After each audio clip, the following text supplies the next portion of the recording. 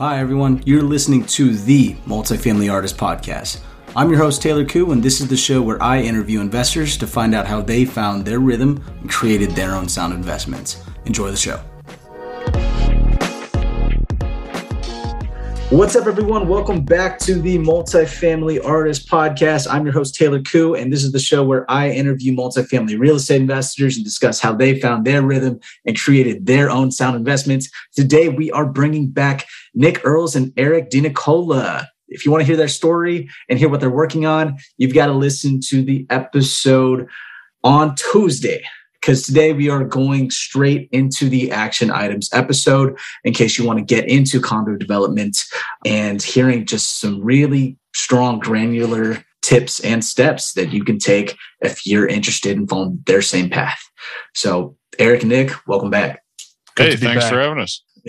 Awesome. So let's just get started and get right into it. I mean, let's say I heard you guys on the podcast beforehand, and you know what, this sounds really interesting. What would you say that first? And I wanted to do this in a major area. Now, actually, you know what? Let's just scratch that. Let's make it a little bit more general first, and then we can get a little bit deeper. But I want to take that step into development.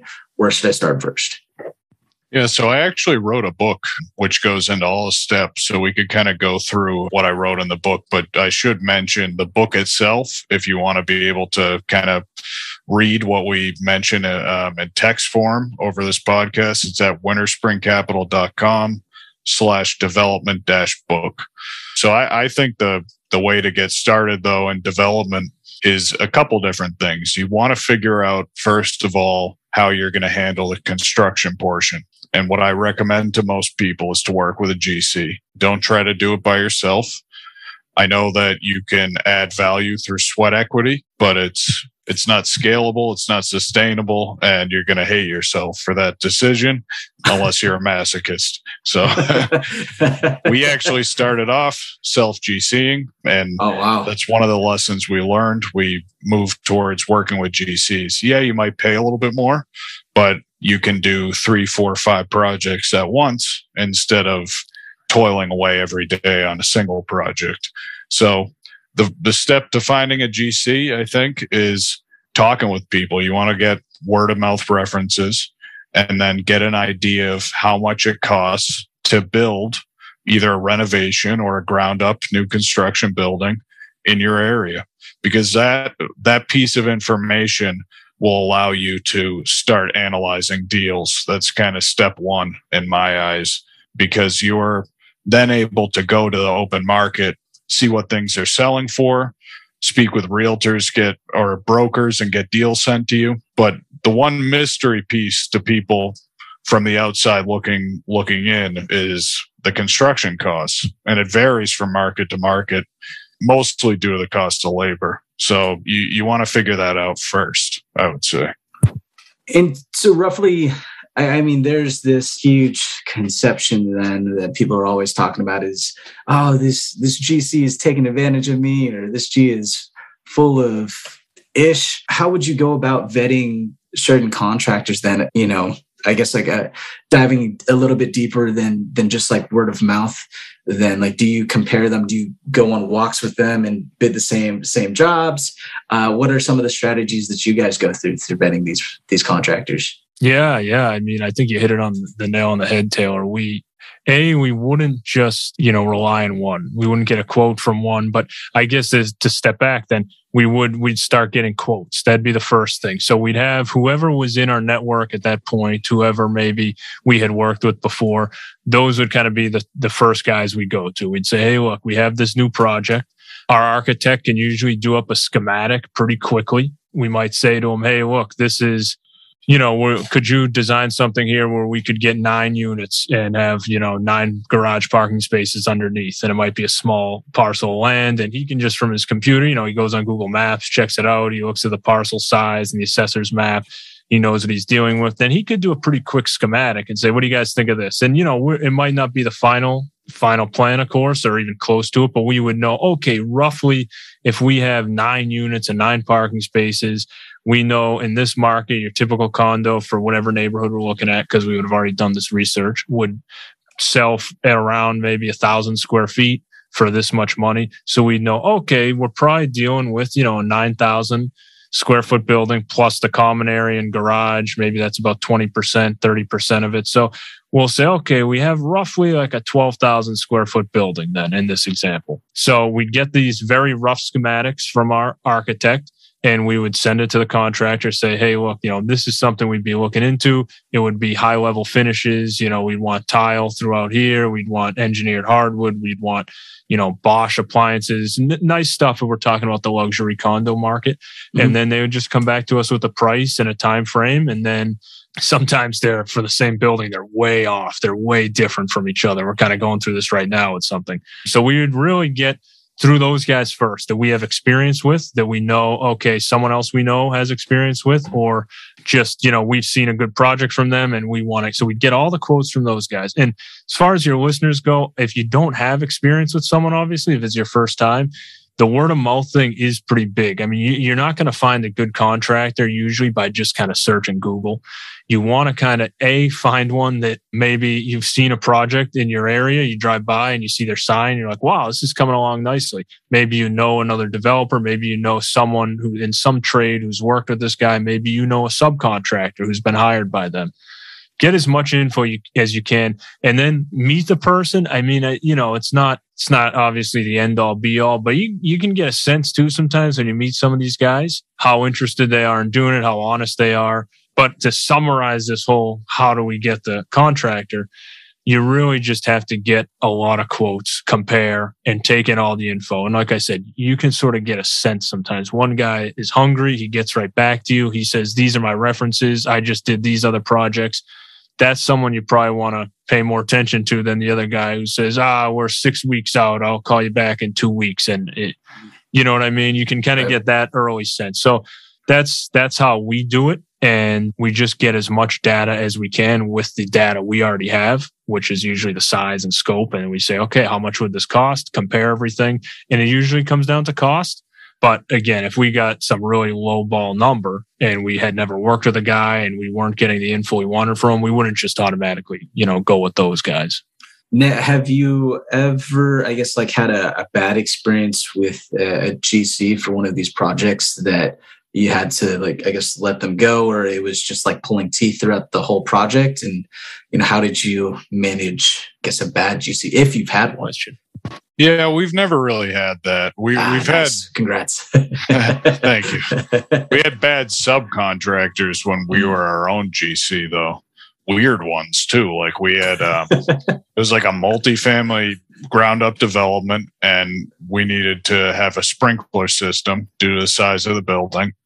And who would think this subcontractor was everyone else was done. We were ready to get our certificate of occupancy, which is the legal thing that allows people to live there. Right. And this sprinkler contractor, they couldn't get their tests to pass, and they had done some part wrong, and they kept having to come back and fix it, and they weren't responding to us. And Eric texted them, and the guy was texting back vague, threatening messages about I don't know, gibberish. Yeah, it's just it was 3 a.m. He said, I'm over here now, and he was at the project one night at 2 a.m. on a Saturday trying to work off business hours. Yeah, this is a strange story. Yeah, one of the reasons why we decided actually to go with GCs, because instead of managing 10 potentially people that could go rogue and start doing all this crazy stuff, it's just one crowd, and if you vet them up front,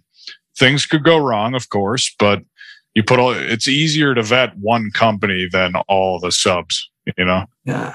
So it was that fire sprinkler contractor that ruined it all for you guys to start going after other GCs. At first, when you said weird, I guess I didn't necessarily think that it was. I thought it was just weird, in general, maybe he liked My Little Pony and just always talked about it all the time. And that would have been better. He was weird with the like threatening text messages. He definitely fit the bill. No survivors. That's what he said. Right. Oh, that yeah, was the no one. survivors. I just Really? randomly he says he texts no survivors to answer a question. We are very confused about what was going on there. Oh, that's so weird. that's really, really weird.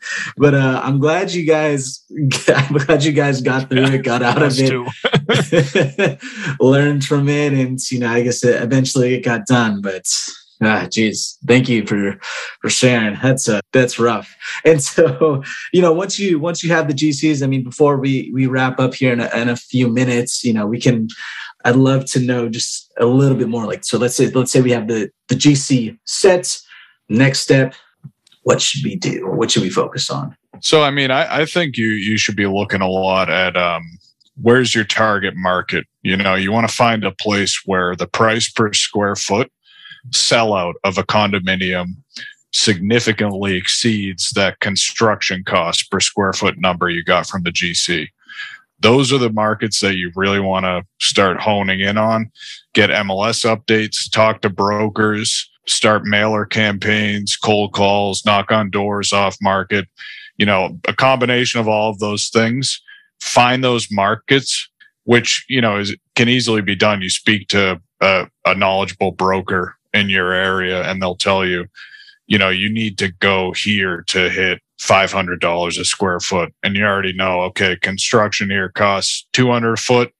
I want to target $500 a foot because you got to factor in that acquisition price as well. Good to know. Thank you very much. And any final words before we wrap up for our listeners?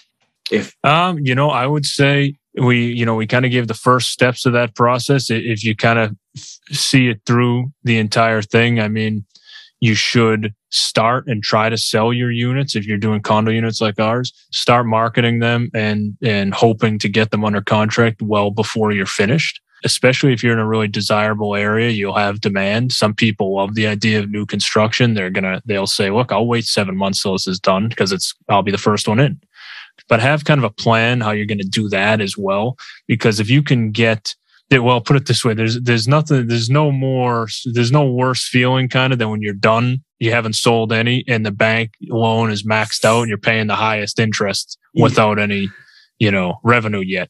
Right. So to have your units under agreement before you're done is the inverse. That's the greatest feeling. As soon as this is done, that money's coming in. We're not going to sit on the huge loan for more than 1 minute.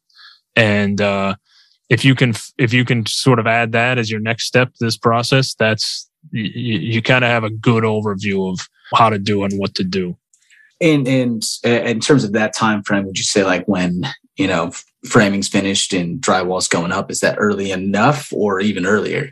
It's never early enough. Definitely, okay. Most people, most buyers, most normal people will kind of, that is what you're saying kind of makes sense. That is the stage where you'll have the most interest, I think. Mm-hmm. But we've had sometimes units under agreement before we've even had a shovel in the ground, just based on renderings of the building and the location was so good.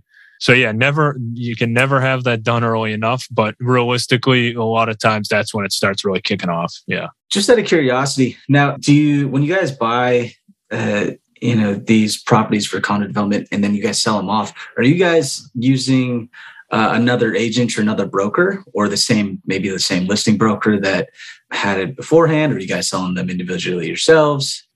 It really depends. So in certain markets, we'll go with kind of a broker who really fits that market. Like we have a $26 million development coming up, projected to be in that range of a sellout anyways.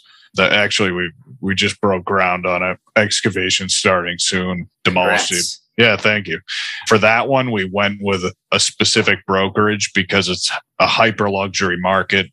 5 minutes from Harvard and MIT, you're selling units there for like $900 to $1,000 a foot.